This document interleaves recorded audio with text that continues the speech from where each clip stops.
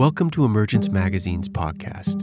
I'm Emmanuel Vaughn Lee, executive editor of Emergence Magazine, located on the unceded ancestral lands of the Coast Miwok people of present-day Marin County. Each week, we feature a new interview, narrated essay, or story exploring the threads connecting ecology, culture, and spirituality.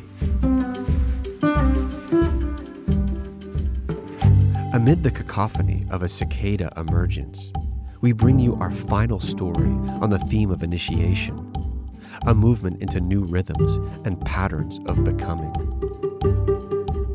While immersed in a unified chorus of insect voices, playwright and director Anissa George reflects on her departure from the Baha'i faith and its promise of a new civilization, and her choice to embark on her own path instead.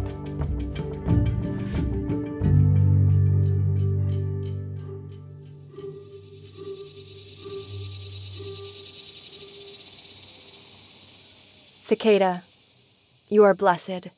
On the earth's bed you die drunk with light. May my heart be cicada upon the divine fields.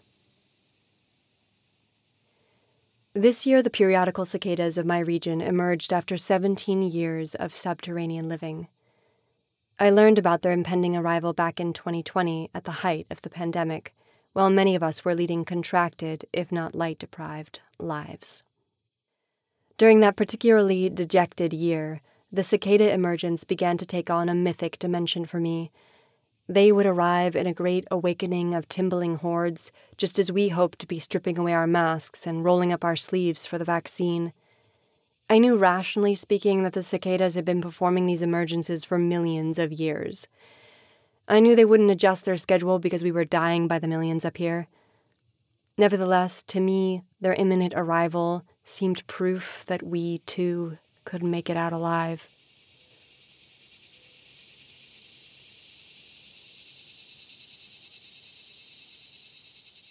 The genus Magicicada lives in North America alone and consists of 7 species that are broken into 2 types. 3 Magicicada species have a 17-year cycle, and 4 have a 13-year cycle. Most of us are used to annual cycles. We experience how everything dies in the fall and then is reborn 6 months later. But we rarely become aware of cycles longer than this. Occasionally a partial or complete eclipse, the sighting of a distant star of 2 planets kissing, will tie us to an interval longer than the 365 days of the year. The emergence of the cicadas is one of these moments, a wrinkle in time, a glimpse of the incomprehensible world that expands beyond us in all directions. In addition to their longevity, the ability of the 7 Magicicada species to synchronize their emergence makes them unique among the more than 3,000 species of cicadas that exist worldwide. Most species of cicada stagger their emergence, exposing only a segment of their population to predation annually, while the vast majority remain safe underground. But periodical cicadas demonstrate no such discretion. They enter all at once.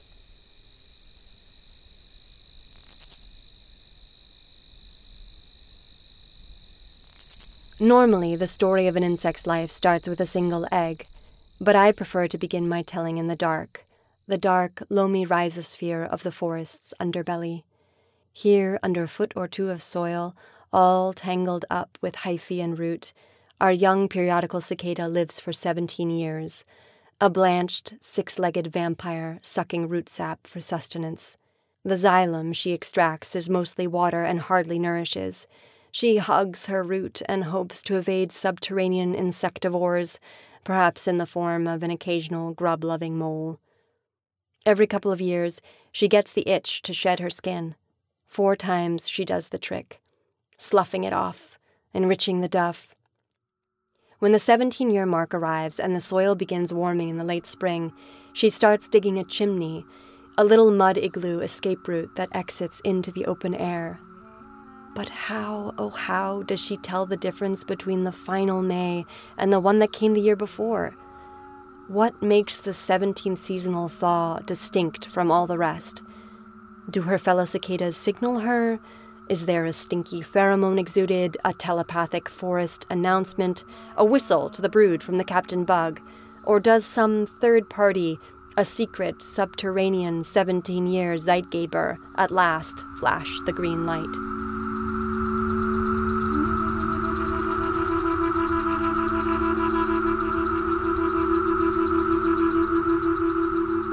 The last time Brood X emerged, it was 2004.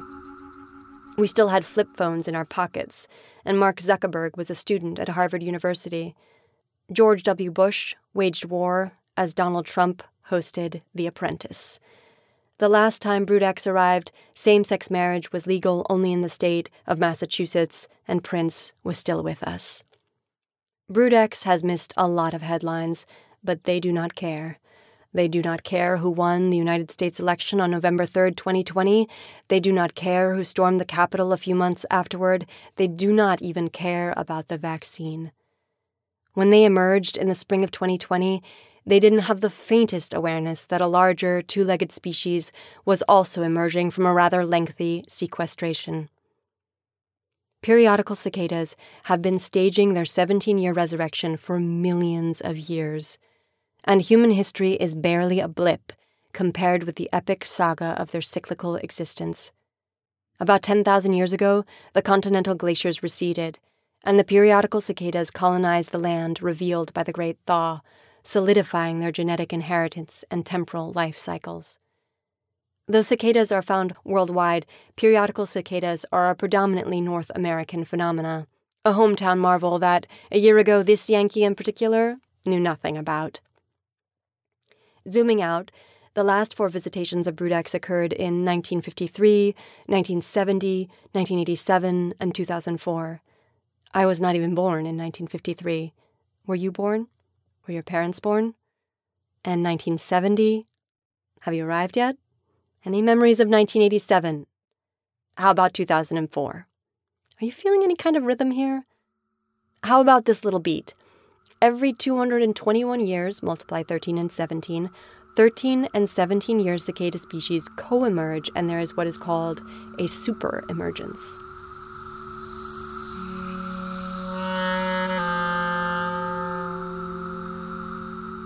When I was about 13, I decided to follow in my mother's footsteps and started studying the tabla. The first rhythm I learned to play on these drums was called tintal. Tintal is 16 beats long. But when you think about it, 16 breaks down into 4 fours and is more familiar to your average gum-chewing American teenager than you might expect. But Rupak Tal, which I learned a bit later, is 7 beats, a prime number. Weird. It took years of playing Rupak Tal before I could sink into it in the way I could any pop song coming out of the radio. With enough repetition, I began to feel the downbeat, which is called the sum, winding its way back to strike again. Through the course of the tal, the sum gains gravity until the drummer begins to feel it like a muscle in the heart contracting, sending forth the pulse of a new cycle.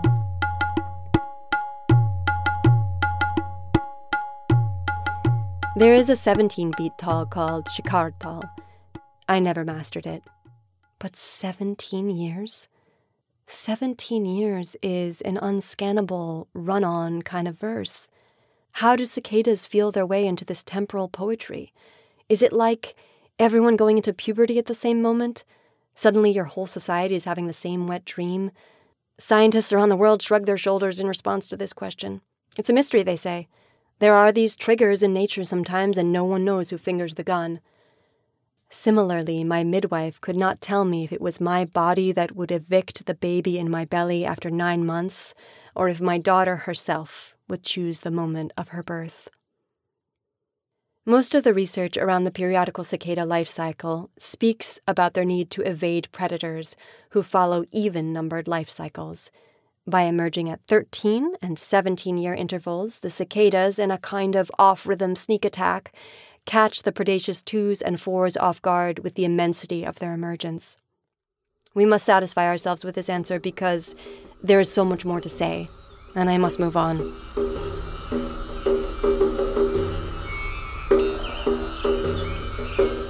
Suddenly, after 17 years, it's go, go, go, up the chimney, up the first perpendicular surface they can find, the ground seething with a billion red-eyed, soil-scented critters scaling the trees as fast as their 6 legs can carry them. They are delicious, some say. And there are plenty of predators eager for a bite. With no poison or sting to protect them, their only hope of survival is to overwhelm their environs with a tsunami of bodies.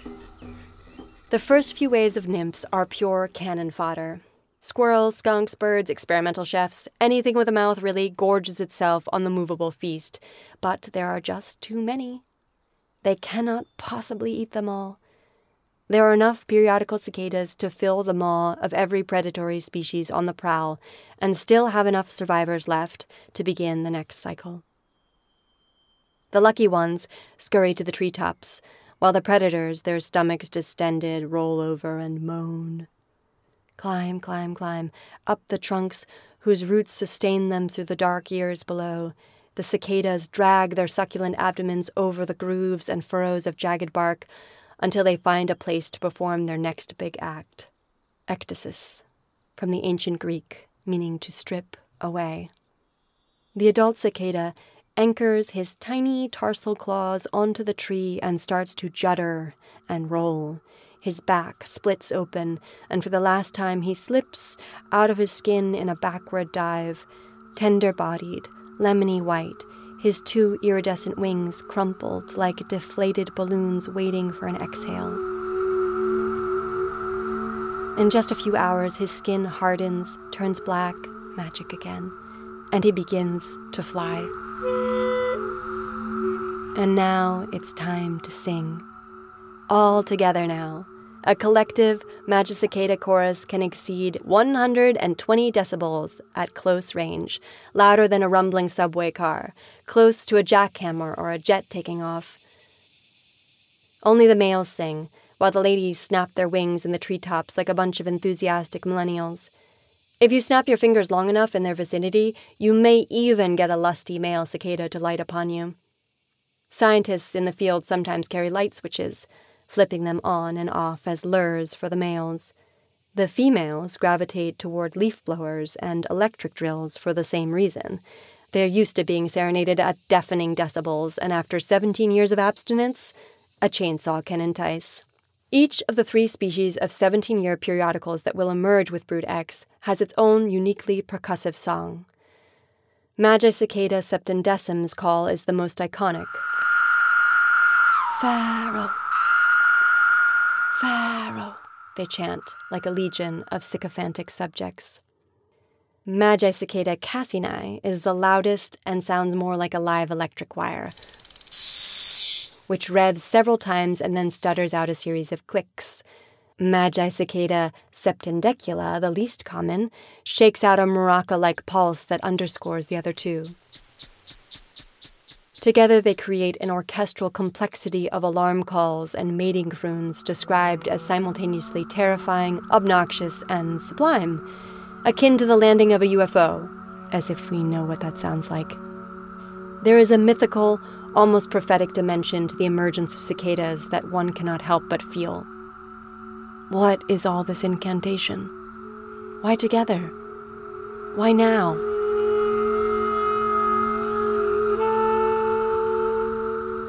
When a female and a male at last meet, they join abdomens, becoming for a moment two-headed, a sensual, scurrying single being. The male is polyamorous and flies off to find another girl as soon as he's done with the first, mating as often as he can before he dies. Dying, I'd like to imagine, in an act of passion, or as Lorca writes, drunk with light. Perhaps a lethal shudder of satisfaction snuffs him out. Was all of this erotic frenzy brought on by a consciousness of their impending death, a come-what-may sexual melee to toast the end times? Or did they sally forth, ignorant of the fact that their days were numbered? As Basho writes, cicadas sing, know not how soon they all will die.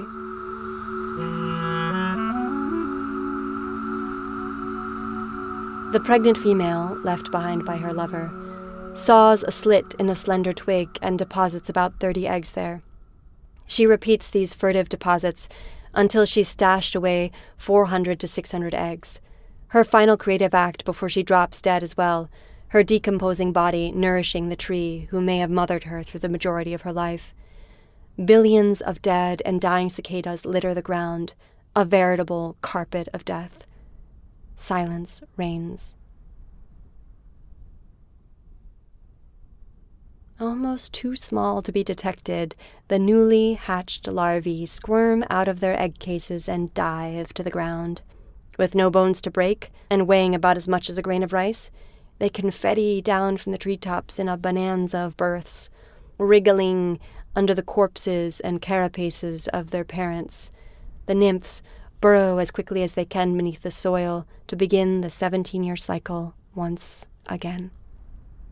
When I started researching cicadas last year, I began to realize that imagining myself into other timelines, other alternate rhythms of emerging and becoming, felt familiar to me. I was raised in a religion called the Baha'i Faith. Baha'is are followers of Baha'u'llah, a religious teacher born in Persia in the 19th century, whose teachings profess the oneness of mankind. As a child, I was out of sync with mainstream culture, scurrying along a different timeline from that of my classmates and neighbors. Our new year was the spring equinox. We had no Christmas, no Easter, no Sabbath, and no alcohol. Like the cicadas, we were similarly prime-numbered, hosting feasts every 19 days to mark the first day of each Baha'i month. At these feasts, there was often a letter from the Universal House of Justice, the Baha'i global governing body, to read. I can remember the heightened language washing over me in liturgical waves as I sat on the rug between the legs of my couch-sitting elders listening to the official letter being read aloud. I felt buoyed, and at the same time set adrift by the gravity of their tidings. Baha'is see themselves as belonging to an embryonic, emerging, global religion that holds the seeds for an entirely new civilization, which they are systematically trying to advance. After the 5-year plan, there was a 7-year plan. After the 7-year plan, a 6-year one. When I was very young, the letters sometimes came by cable and were written in all caps, seeming to shout the next steps of the plan. Here's an example I recently unearthed.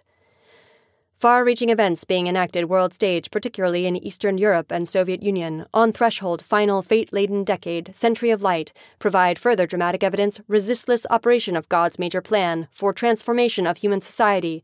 Rapid, unforeseen developments necessitate corresponding parallel acceleration in life-giving enterprises being pursued by inheritors, Baha'u'llah's resplendent revelation. I feel my heartbeat accelerate as I read these letters. In step with the life-giving enterprises of the Baha'i community, I begin to panic, to sweat, to feel as if I am at the edge of a precipice and have also somehow just missed my train. Growing up as a Baha'i meant living in a narrative with a climax that was always just beyond the horizon. We were tenaciously moving toward progress, toward the establishment of an ever-advancing civilization, heroes with limitless potential that never quite clinched victory, pioneers who pursued a course that never subsided in intensity, a perpetual emergence. For a long time, I worked tirelessly to continue the climb toward the unattainable summit, serving at the Baha'i Lotus Temple in India, pioneering to Kosovo, touring Baha'i plays with my father across the English-speaking world, and later studying Arabic and Persian in Iran and Yemen. I stubbornly believed that we were standing on a threshold and would one day burst through the soil and overwhelm the world with jubilant song. Within the cicada world, new broods are occasionally born. This happens when a group of cicadas emerges a few years too early or too late, and enough offspring succeed in making it to the next emergence.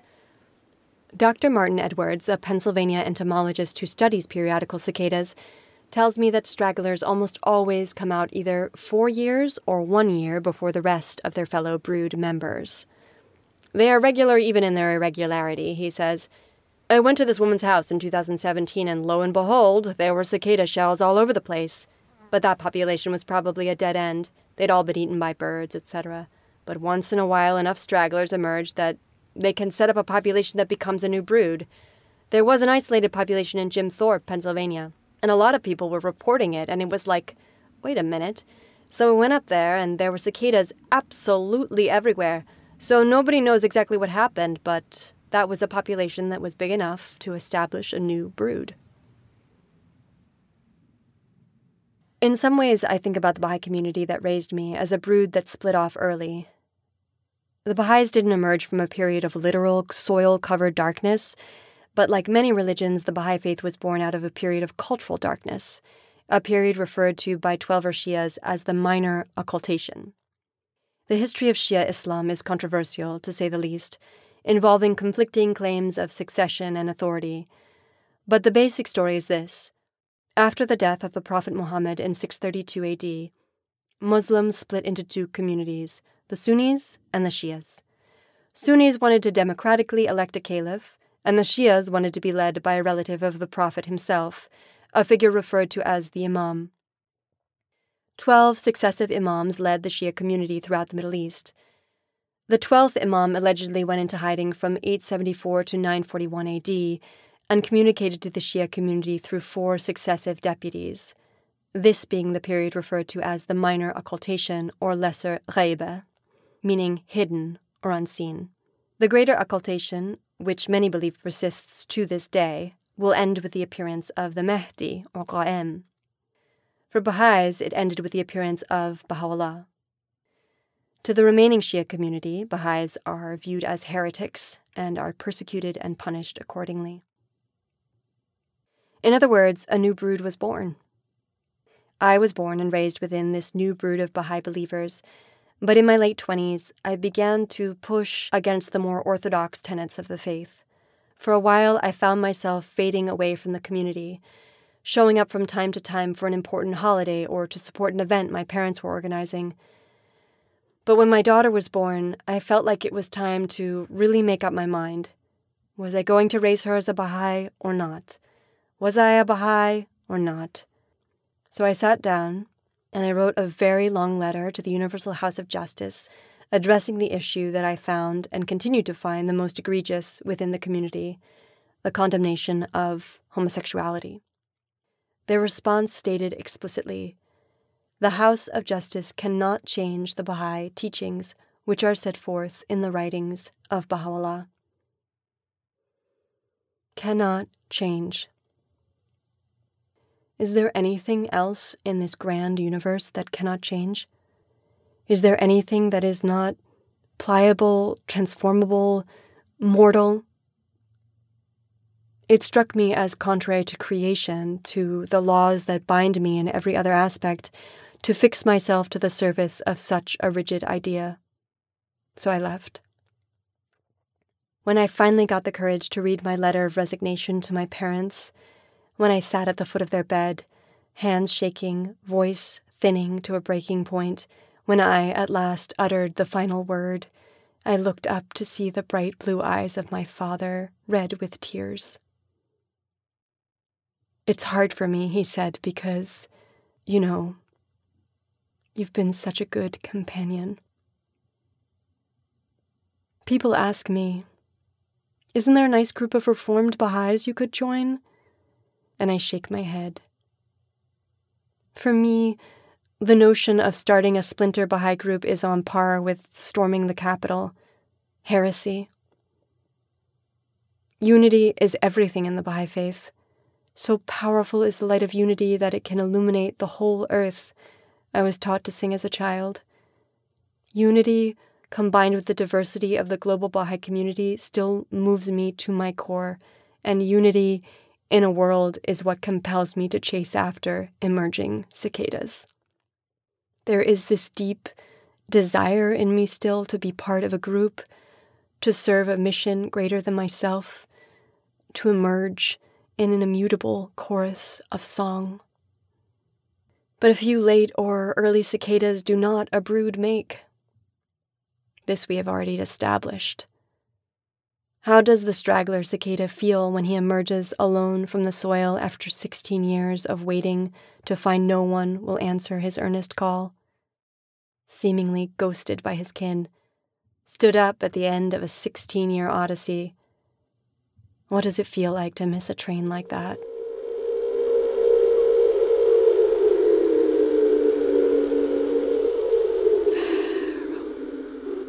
Pharaoh.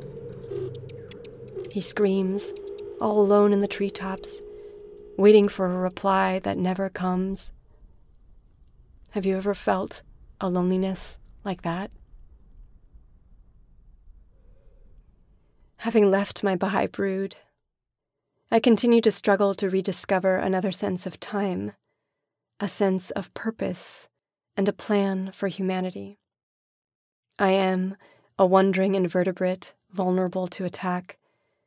I find myself singing Persian prayers alone in the woods, and other times gregariously on the hunt for a new brood. In the fall of 2020, I joined a community of about 200 neighborhood captains in South Philadelphia, all trying to get out the vote.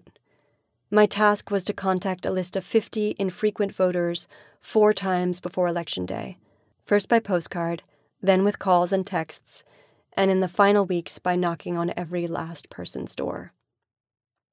The mission was simple: defeat Trump. Given its inherent divisiveness, partisan politics is prohibited in the Baha'i Faith. You're not even allowed to register under a party name. Canvassing can feel foreign to me, but evangelism does not.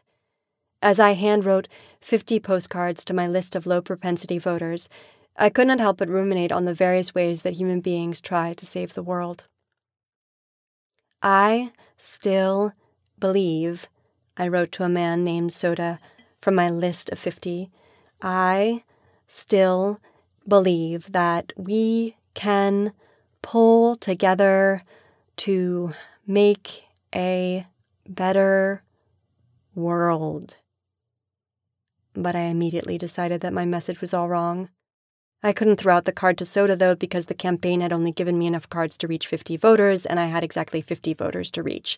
So I changed my message on the next card, and then again on the card after that, deciding with each subsequent card that the previous message was not quite right.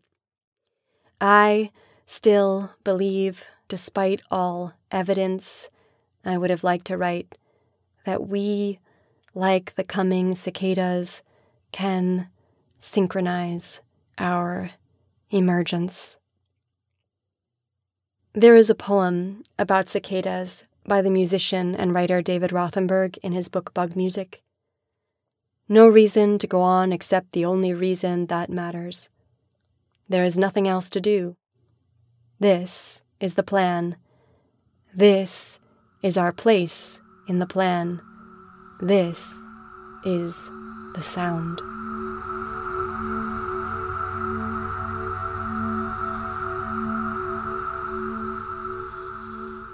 I once felt this kind of clarity. My heart aches still for the simplicity and devotion of my youth and the plan I adhered to. I was taught as a young Baha'i that I was more than an animal, and within that margin of difference lay my divinity, in my ability to know God and to worship God. But it's 2021 now, and we're living in an epoch of mass extinction, an epoch of disappearing islands and oceans turning into vinegar. Humanness, whether sacred or mundane, is at the center of this devastation. What is the plan now? What is the sound of the plan?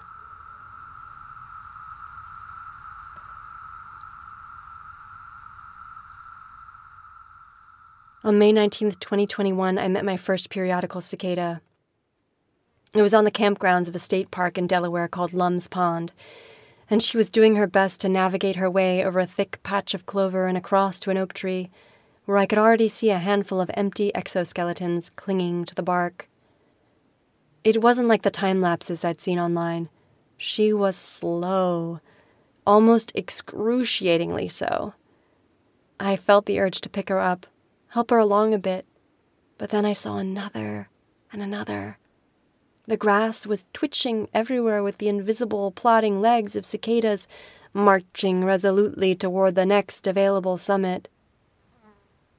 Looking up, I saw leaves encrusted and drooping with the weight of them, and watched transfixed as they traversed grass and trunk, until it was too dark to follow them further. I spent the rest of May chasing cicadas all over the mid-Atlantic region. But after a few weeks, I still had this feeling that I hadn't properly encountered the brood, even though I'd camped out in the forest to watch at dusk as the nymphs trundled out of the soil and climbed my legs as if they were tree trunks. Even though one had pivoted in my palm and stared unblinkingly at me with his ruddy eyes for an uncomfortably long time. Even though I'd sat for an hour under a stupendous sycamore tree that echoed with song like the vaulted ceiling of a cathedral, I was still hungry for something, for the feeling of being inside the chorus, for that deafening, jet-level whir. On a whim, I wrote to David Rothenberg. In addition to writing about the inspirational role of insect and bird life on the evolution of human music, he calls himself an interspecies musician and has played around the world with nightingales, lyrebirds, and of course, cicadas. If you're jamming with Brood X anytime soon, I typed quickly into the contact form on his website, please let me know. Through some miraculous synchronicity, he wrote back that very day, in Princeton, all day tomorrow, Mountain Lakes Preserve. I smiled when I opened the note. Princeton, of all places. It seemed suitable that David would choose the spot where Bob Dylan was drowned out by cicadas upon receiving some honorary degree and subsequently wrote his ode, Day of the Locusts. We'd be carrying on the legacy of cicada-inspired music, this time taking it to a new level of collaboration. I was excited to pack my 5-year-old Ruya into the car with some snacks and head to Jersey. I had seen video footage of David playing his clarinet with the cicadas during the 2004 emergence and wanted to experience firsthand what this duet was all about. I told my daughter there would be music, and she asked if she could bring her maraca and some chachas, because they'd sound just like the cicadas. I said yes, not realizing we were heading to a live recording session. When we arrived, there was David with his clarinet, looking exactly 17 years older. But he wasn't alone. There was a swarm of microphones and cameras all around him, all trying to capture the scene without getting another media crew in the shot. I insisted that Ruya sit on the sidelines and just listen. But she kept pulling my ear down to whisper, "Now can I play?" Finally, I worked up the courage to reach out to David to ask if he'd feel all right if she shook along a bit. "Of course," he answered generously. "You can join the percussion section." So we squeezed onto the corner of a beautiful woven carpet where the percussionist, John, laid out a whole smorgasbord of bells, clackers, and rattlers for Ruya to sample.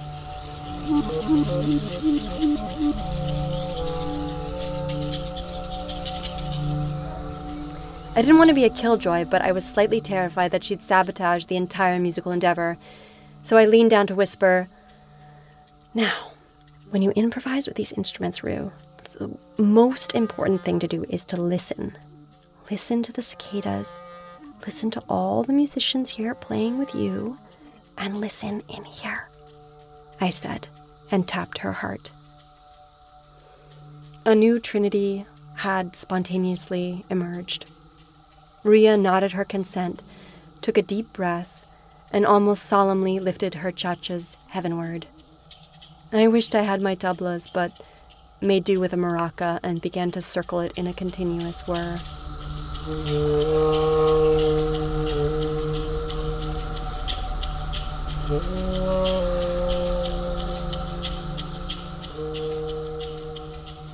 There are moments when I feel as if I've failed Ruya.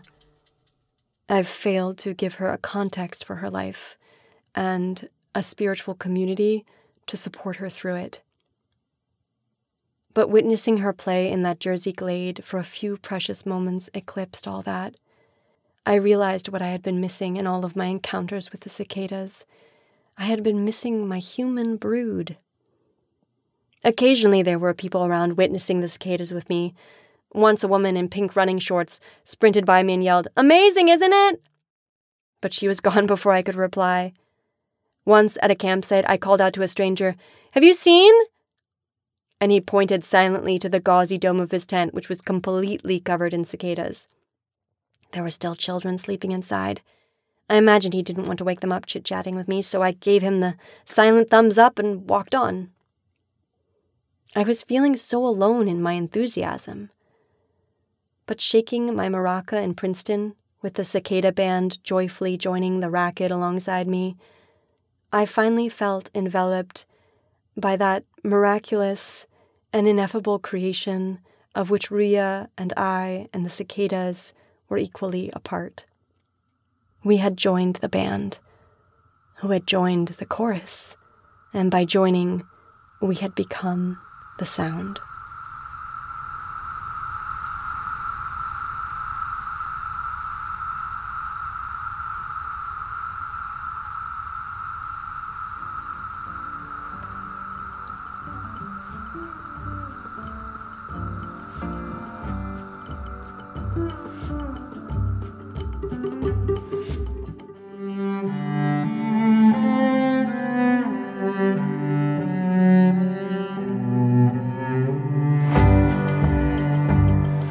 Emergence Magazine is an initiative of Calliopeia Foundation. Our original essays, in-depth interviews, films, and rich multimedia explore the threads connecting ecology, culture, and spirituality. Our theme music is composed by H. Scott Salinas. This podcast is edited by Ben Solitiano. You can subscribe to our podcast wherever podcasts are found. To subscribe to our newsletter, order our new print edition, and check out more of our stories, visit emergencemagazine.org.